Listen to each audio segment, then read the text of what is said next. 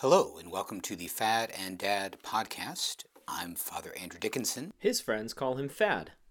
I'm Joshua Burks. His kids call him Dad. And we're the Fad and Dad podcast, where faith is meaningful And wit is an occasional guest. I'm a poor priest. I don't have fancy microphones like you rich lay people do. Rich lay people. Oh, that's a good one. You're funny.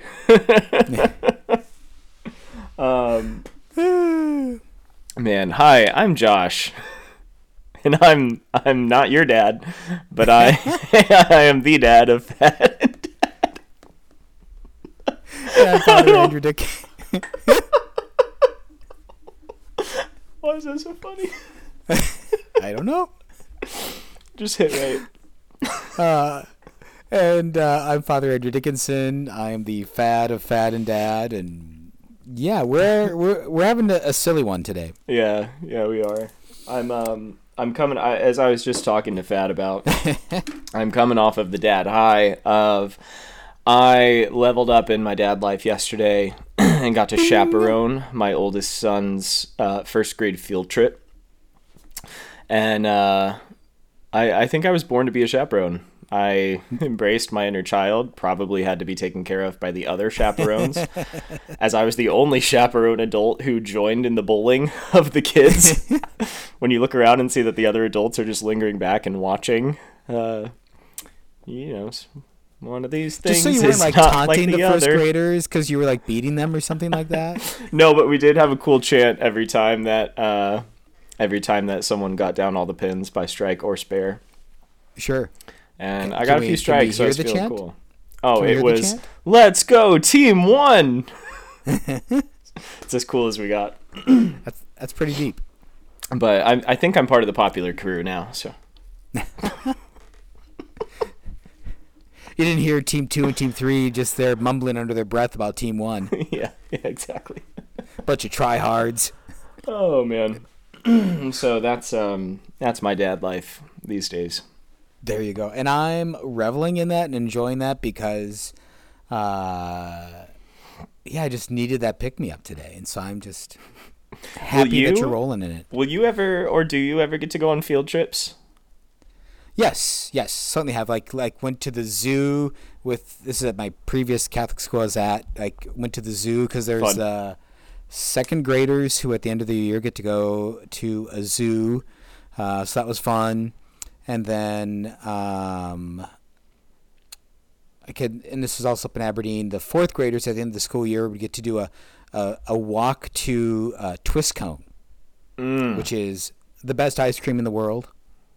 I hope that was in one of the early fall or late spring months. Yeah. Not like in January or February. End of the school year. Good. Yeah.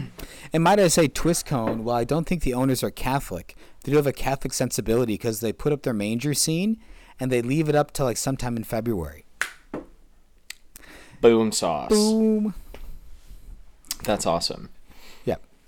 And we were doing the Marian antiphons, the seasonal Marian antiphons, instead of just like the Salve Regina after Mass. And so we were doing I'm totally forgetting, not Ave Regina Caelorum, Alma Redemptoris Mater for Advent and Christmas.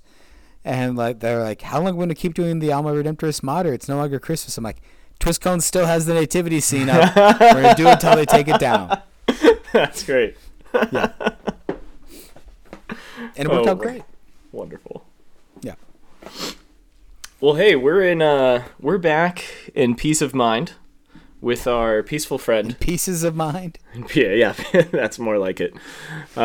With Irenaeus and his Against Heresies work. I do want to not forget to make a shout out to a St. Catherine Drexel parishioner who is a Fad and Dad listener. Hey! And so, yeah. Fad and Dadder? Yep. And and just like really surprised. Like one of the first weekends here, he was like, hey, introduce myself to Fad and Dad. I'm like, what? How in the world did to that. And so I still haven't gotten a chance to visit in a prolonged fashion with him to hear his story and why. But yeah, just really cool to have a local Fan Dad listener. Welcome. Yeah, that's awesome. None of your first graders you were chaperoning are listening to Fan Dad? Not yet. Not yet. Yeah. Once we get that Springline apparel, maybe they'll start to recognize it a little more. Well, first graders are big on the merch. Yeah. Yep. Yeah. So we're back in Against Heresies, and really... We're exhausted by heresies.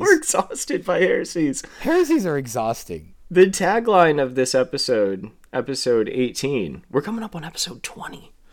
Whoa! The tagline of episode 18 is that Gnosticism is dumb. Sin makes you stupid. It does. In both ways, comical and on a serious tone.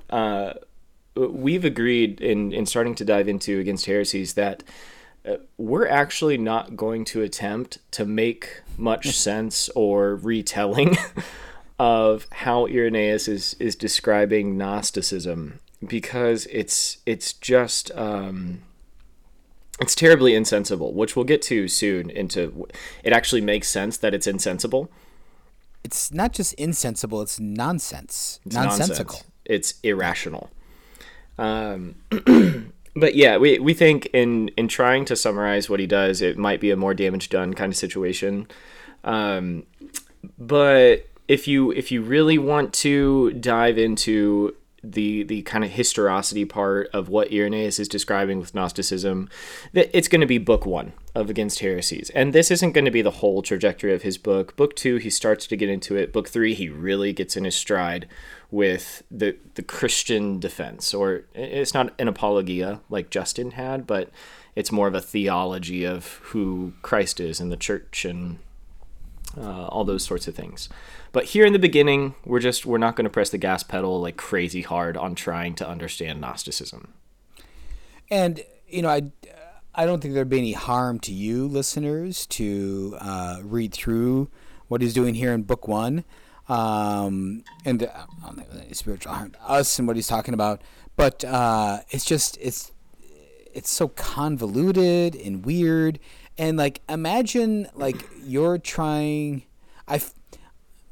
I feel probably like some people in a different generation do when they listen to people talk about Marvel movies. Mm-hmm. Right? There's just all these things going on and all this stuff that he's talking about that really doesn't make any sense, and I'm really not going to bother to learn about it because it's just not really what's going on. Yeah. That's a really good analogy, by the way. Well done. Thank you. The analogy that I could come up with was it really just kind of sounded like a kind of Christianized Greek pantheon.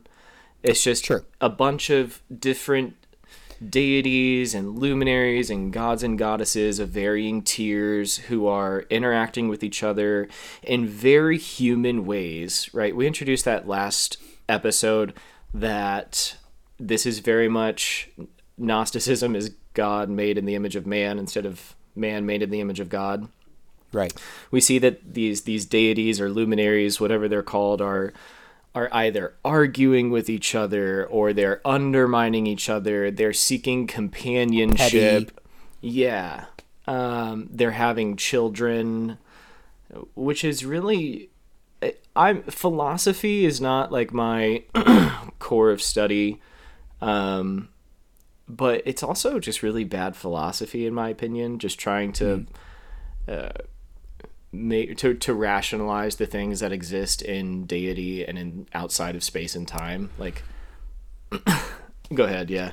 There's kind of history and background of what was going on in the church, and then maybe something in our own day connecting with us. Yeah. But so at the time that and time was not just this year in Mediterranean life, but for decades, if not more than a century, in the Mediterranean world, there was kind of a bifurcation, split in their understanding of religious things.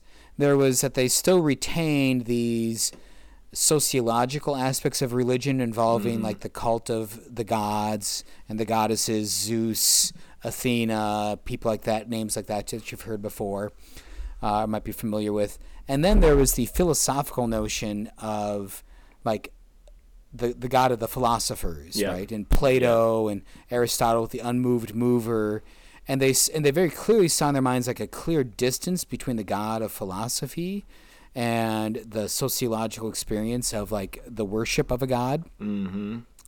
And so really like one of the things that Valentius and others of these in Marcion are doing is they're really taking the pettiness of that human pantheon of religion, that anthropomorphized breaking out the words.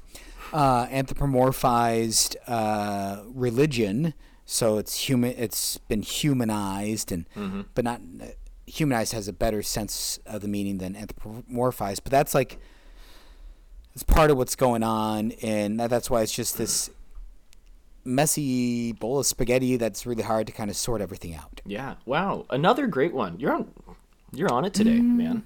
That was a good explanation. Snaps? Do I get snaps? Well done. Nice. Thank you. Another, I think, kind of systemic issue that's going on here. One of these paragraphs really stood out to me. Do read. So Irenaeus talks about the many different offshoots and kinds of Gnosticism that there were. There was overlap, but there also were distinctions in these many individuals and groups of Gnosticism. And Irenaeus says this in Book 1. He says, many offshoots of numerous heresies have already been formed from those heretics we have described. This arises from the fact that numbers of them, indeed we may say all, desire themselves to be teachers and to break off from the particular heresy in which they've been involved, forming one set of doctrines out of a totally different system of opinions, and then again others from others. They insist upon teaching something new, declaring themselves the inventors of any sort of opinion which they may have been able to call into existence, end quote. And I really just saw here that element, I think, of human pride that really was a catalyst, maybe, to this widespread, or why Gnosticism was just so entangled and spaghetti-like, to use your analogy. How Irenaeus kind of puts his finger on the problem of a lot of people just really wanted to use this as a platform to become famous themselves, to invent something new, to be the creative one or the one that gets the teaching right. And so that's why we have so many different kinds of people stepping up to the plate and saying, no, actually, this is the real Gnosticism. No, this is the real Gnosticism. And although, in our daily lives, we're not trying to create new heresies, I think we see that in ourselves. We observe it in our culture, just the rush to be right, the rush to be recognized, the rush to create and have my name associated with some invention or some new thought or idea. And I like how Irenaeus was able to kind of pull back the veil on that one. It was just a lot of people rushing to be heard. And I'd be curious of Irenaeus's response to, in our own day, like I think in American Catholic life, that there's the ability to market yourself. To create a niche for yourself, to become the person that's always defending this pope or that pope, the person that's always defending this practice or that practice, and really to monetize it, to make a living on these things. It's certainly interesting in that way. Nothing against people that are in general, but I think there's a possibility there for that pride to be activated, that the pride to become a temptation, just like Irenaeus is recognizing it there. I think that temptation is here as well. That's a really good point. Additionally, I saw in a modern setting, outside of the boundaries of Catholicism, we see this rampant division and breaking off in mainline Protestantism and similar denominations where, you attend one church or community and maybe some people disagree. Well, let's just break off and form our own creed and start our own community. This church planting idea. Well, I think there's two folds to that, right? There is, we don't like what you're doing, so we're going to break off and do our own thing. But that's kind of the system. Mm-hmm. And has been since 15, 14, 17. Pardon me for not remembering that exactly. But we're going to reform your Reformation efforts of the Reformation. Right. And so, but also with that there is, I think, and it is a problem that Protestant Christians would recognize, and if you have any Protestant Christian listeners to Fad and Dad, that people, maybe you yourself, but probably people in your church or others would recognize that danger, that concern. There was a great podcast series I listened to a couple years ago called The Rise and Fall of Mars Hill Church. Did I ever tell you about that one? No, I don't think so. It doesn't ring a bell. So, like in the early 2000s and 2000 teens, or I should say maybe like the late 2000s, early 2000 teens, there was this church in Seattle, suburbs of Seattle, Mars Hill, and named after... Mm-hmm. Isn't that named after like one of the... I thought Mars Hill was named after one of the places where Paul did some preaching in Athens, but I could be wrong. Yeah, no, not connecting any dots for me. Okay. It doesn't mean I'm wrong. No, if it's a biblical thing and you don't remember it, then I'm wrong. And so, because you're the Bible guy.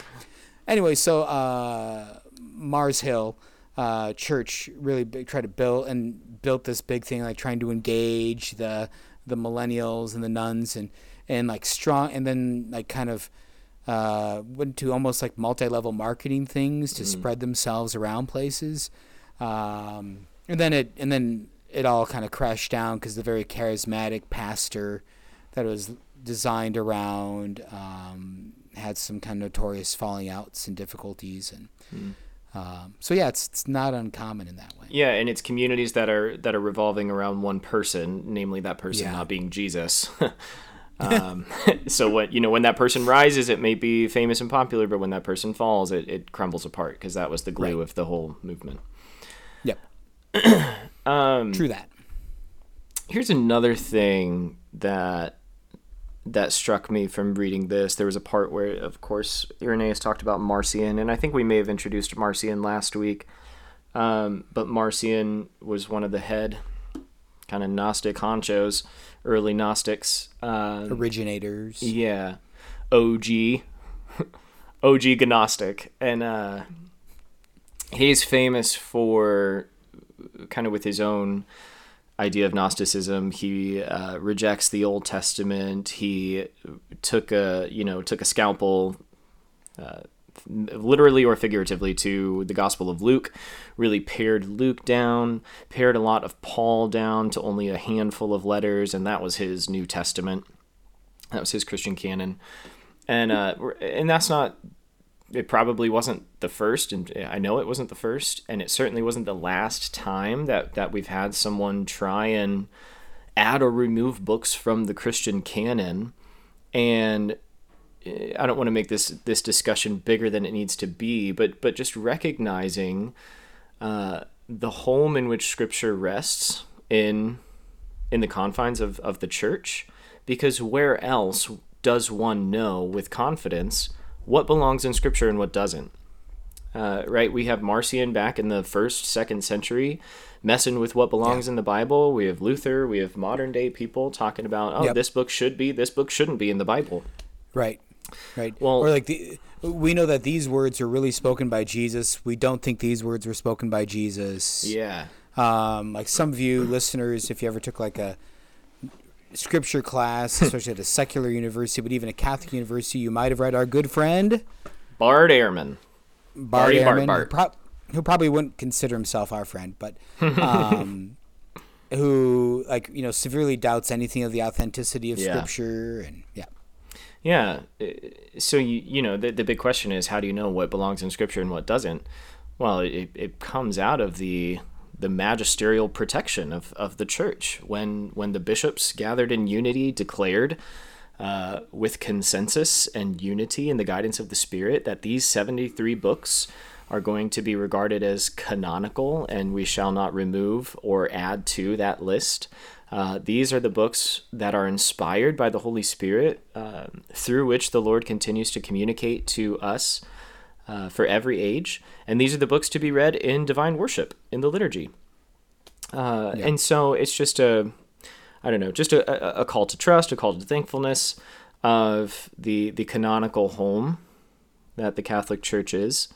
That we don't have to wrestle with these, because the Bible itself doesn't say what books belong in the Bible, right? Correct. So you have to look elsewhere to have someone to have the authority to say so. But I thought all Scripture was profitable for refutation and for learning. Not when it disagrees with me, though. Oh, okay. Yeah. So that's what's the passage I was referring to there, Mr. Bible Man? 2 Timothy 2:13. Sure. 2 Timothy 2:13, which will often be used by people that espouse Scripture alone as kind of the justification. It's not 2 Timothy 2:13. Oh, I missed it. It's in Timothy. Which one? You sure it's not like 1 Timothy? Don't you think I should know this? That's why that's why I asked you, Mr. Bible Man, to tell me what verse it was. 3:16. 2 Timothy 3:16. See, that's what I said. Yep. So actually, I've never had this thought before, and that's why I'm kind of derailing us on this. So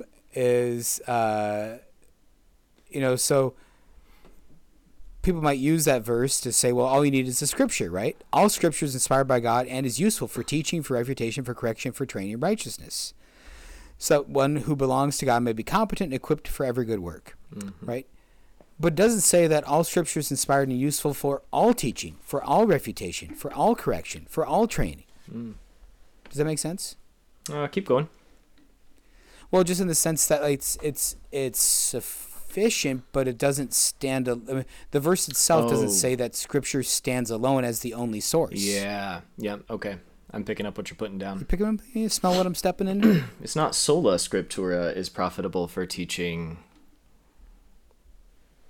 Only it's that all Scripture is profitable. Yeah. But not that all Scripture is the only profitable. Yeah. Yep. Exactly. Anyways, sorry. Okay. That was fun. Yeah, there we go. Didn't think that was coming out today. Can I make a go? Yeah, please. I did on your whole point of so one of the critiques of Irenaeus and the proper critique of the Gnostic movement was that editing and chopping of Scripture. And I think one of the great things that I love about being Catholic, and that for me is very confirming in my Catholic faith, is how Jewish we are. Yeah. And how much that the reading and, do you know this line from St. Jerome about the Old Testament and the New Testament being in relationship with one another? Ignorance of Scripture is ignorance of Christ. True. Isn't there one, though, or is this Augustine about the Old? That's the Augustine. Old is... Oh, it's Augustine. So what is that one? The Old is hidden in the New, and the New is... No, the New is hidden in the Old, and the Old is revealed in the New. There we go. Yeah. That the Old Covenant is... revealed in the New Covenant, and the New Covenant is hidden within the Old. And so this interplay between the Scriptures. So, if you're what to you is this just sounds like Greek pantheon stuff and weird things like that. It's because your mind has been steeped in the Jewishness of the Scriptures. Right? And so what's happening in a kind of maybe a cultural analysis is that Marcion and Valentius, they're trying to make the Scriptures more like themselves. Yeah. More like the Greek culture and mindset and world that they're in, instead of very receiving much them so. as they are, right? Very much so. And I'd like to talk at some point, too, that I think maybe is a final point for me for today, depending on what other final points you have, is that's still a danger in our own day, is the turning of Scripture, conforming Scripture to my own cultural world rather than letting the Scripture form me. Those are snaps. Fat and Slow dadders. snaps. Those It's are like snaps. a slow clap. Is that the slow clap version of the snaps? We need like more snaps to come in. Do you have a final thought to dig into a little more? No, not in addition to that. Perhaps just expanding upon that and ending on that Let's point. do that. Is this modern notion that God made me how I am and that's perfect, right? And pulling out some blinders on biblical verses. Yeah. It's people outside of Christianity using Bible verses to justify themselves or to attack Christians, or even Christians using Bible verses against Christians. Yep. The temptation is always, kind of just like we started, to make God out in the image of man. Similarly, to make Scripture fit my agenda, instead of being able to be humble enough and to, even when we encounter difficulties in Scripture, to be humble enough to say, I at least know enough to know that I must be the one without understanding, or I might be the one without, I might be the one in the wrong if I find myself actually, opposed to what I think the Scripture is saying. Sure. Rarely is that probably the case. Most of the time it's going to say, or it's going to be the admission of, I think I'm the one without understanding if I'm wrestling with this a lot. But there's just a plethora of resources out there to seek understanding, and I think that's where a lot of people fall short of in their motivation, is they just kind of cement themselves off at saying, well, I don't agree with that, or I don't understand it, so therefore, that doesn't fit my agenda. But there's just a wealth of resources out there. The humbling part is in doing the homework of saying, well, I actually think I should dig into this deeper to try and understand what the text is saying, what the Lord is speaking. Right. Yeah. And sometimes like the person who's really digging deep isn't the one who's easily accessible on social media. Yeah. Like us. But I was just thinking about that today of like, because there are like, Christian commentaries and commentators and pundits speaking broadly around places. But then there's like some people like, you and I were just talking about some you're going to a conference. They're going to be there. And like these are people that probably most, the average Joe in the pew doesn't know, but they're the ones digging deep on scriptures, or St. Thomas Aquinas and St. Augustine and things like that. And like, one of my favorite books on scripture ever written, with one of the most beautiful images of the whole of scripture, is one of the guys you mentioned. And like, probably like you can't find the book anymore. It's out of print, and yet it's just amazing. Yeah. Amen to that. So we'll approach the text with humility. We'll call Gnosticism confusing and spaghetti-like, and we'll press on into book 2-ish. Mostly 3. 2's very short, actually, too. Nice. Yeah. Gneiss. I believe it's pronounced Gneiss. Exactly. So we press on with our discussion of Irenaeus. I am really excited to get into kind of the meat and potatoes of what he's about to put forward. Yep. No, that's going to be very good to get to that. Also, meat and potatoes just sound really good right now. I'm hungry. Did you know that the day we're recording this is a day that Pope Francis asked to be a day of prayer and fasting? That's probably why they sound good right now. Offer it up. Yeah. Had a priest that worked with when I was in the seminary who would say there's only one day a year that Twinkies ever look good, and that's when you need to go and buy gas on a Good Friday. And you walk into the gas station to pay for your gas, and like, Twinkies would be good right now. Oh man, that's great. All right. Alrighty. Until next time, Fat and Dad listeners, God bless you. We're praying for you. Pray for us. Peace.